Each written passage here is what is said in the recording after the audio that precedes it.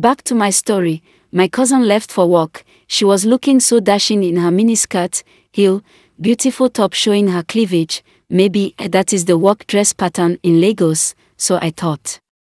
I was home alone, watching and enjoying my comedy movie. My cousin taught me how to operate the gadgets before she left for work, but she gave me a stern instruction: do not touch the gas. If you need anything, take it from the fridge and microwave it. I swear, life in Lagos is very easy. If I was in the village, I would have eaten cold food or used firewood to make the food warm. Life is sweet, so I thought. By 2 p.m., I heard a knock on the door. I knew who the person was: Rita, Henry's sister. Rita is short, dark and ugly. Even her makeup did not add a little beauty, but the only good thing is that Rita has big breast and big ass. I looked at Rita for 3 minutes to identify the resemblance between her and Henry. Rita tapped me and asked me for the key. Henry dropped with me. I quickly apologized for the delay and handed the key to Rita. She didn't even thank me, but who cares? I heard Lagos people, especially ladies, are rude and proud, and I must adapt. So I sighed and banged the door, though she did not hear it because she was already inside, but I wish she did. I went back to my movie. By 7 p.m., Henry was already back because I heard his voice. I could hear Henry from my room. A wall demarcated Henry's room and my room, and I could hear Rita calling Henry baby. Maybe that is how they do it in Lagos, because in my place, you don't call a grown-up baby, talk more of your brother. But I wonder if Rita is older than Henry because she looked older. After 30 minutes, I heard a low cry and someone slapping someone. I thought Henry was beating Rita. I felt bad for Rita. Rita was moaning and Henry was hitting her. I didn't know what to do to save Rita. I felt he was choking her, but I must save Rita before her brother kill her. Immediately I left my room to knock on Henry's door. I knocked on the door for 10 minutes before Henry opened the door. I had to beg him not to hit his sister again, that the hitting was too much, and I could barely concentrate in what I was doing. Henry laughed, and he apologized and promised not to hit Rita again. I thanked him and went back to my room. I did not hear the cry or hit again. My cousin came back by 9 p.m. with lots of gifts ranging from clothes, shoes, jewelries. Wow, people working in Lagos are enjoying. My naive self thought that every company or organization shared those things to their staff. My cousin called me into her room. She gave me some clothes and shoes to try on, and they were perfect on me. She told me that Lagos ladies wear heels, so whenever I want to go out, that I should wear those heels, that I should be classy. I took the gift, I thanked her and went back to my room. She came to my room to inform me that she would take me out to see some places and meet one of her rich friends by 7 p.m. on Tuesday. I was so excited. Imagine going round Lagos. Finally I have arrived, so I thought. As early as 7 a.m., my cousin left for work as usual. Henry came to the house to drop key for another of his sister Bimbo. I asked him about Rita. He told me that she left as early as 6 a.m. because of her work. I said okay, besides, what do I know? He went further to tell me that Bimbo would come by 4 p.m., that I should give her the key. I agreed and went back to my movie as usual. Bimbo came earlier than expected. She came by 3:30 p.m. She knocked. I knew the person knocking, so I took the key with me and opened the door. Bimbo's complexion adopted 2 nationalities. Her face adopted American nationality while her leg adopted Nigerian nationality, but her makeup, she may be a makeup ambassador.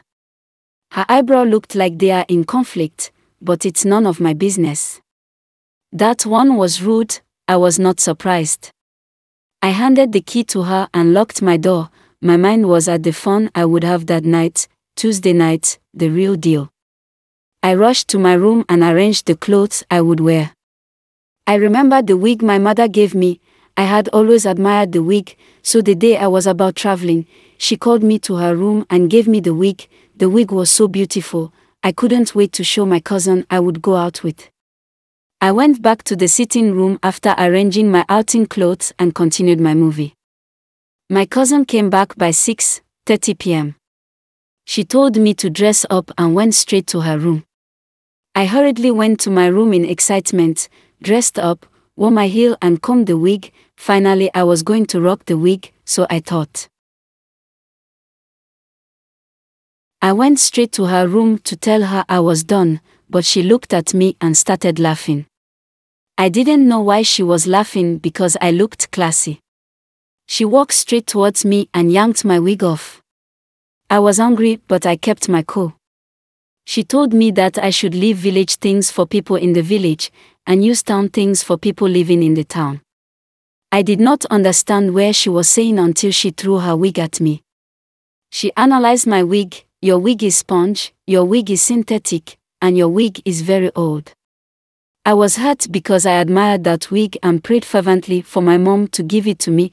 I would admit the fact that I had difficulty in combing it and the wig was 4 years old, but I thought it was normal for one to have difficulty in combing wigs just like the way they have difficulty in combing natural hair. I touched the wig she gave me. It was too soft, and I never knew wig could be as soft as a relaxed hair.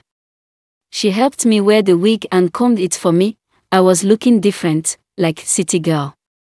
I admired myself for 10 minutes, then I remembered one question I wanted to ask my cousin concerning her male single neighbor, the one that usually dropped key. I was curious to know if he was related to those ladies. When I asked my cousin, she looked at me in a weird manner, and replied yes sarcastically, then she busted out in laughter. I never knew my question was funny because I wondered why she was laughing, so I waited for her to finish laughing. She finished laughing and she said, "Don't believe everything someone said to you, this is Lagos. The more you look, the more you see, the more you understand, the more wiser you become. I spent 6.5 years in Lagos, I have seen, and I am wiser." She finished dressing up. She made a call to one chief, telling the chief that we were done. She responded okay and dropped the call. She turned at me and asked me if I was ready. I replied in the affirmative. She said okay, let's move.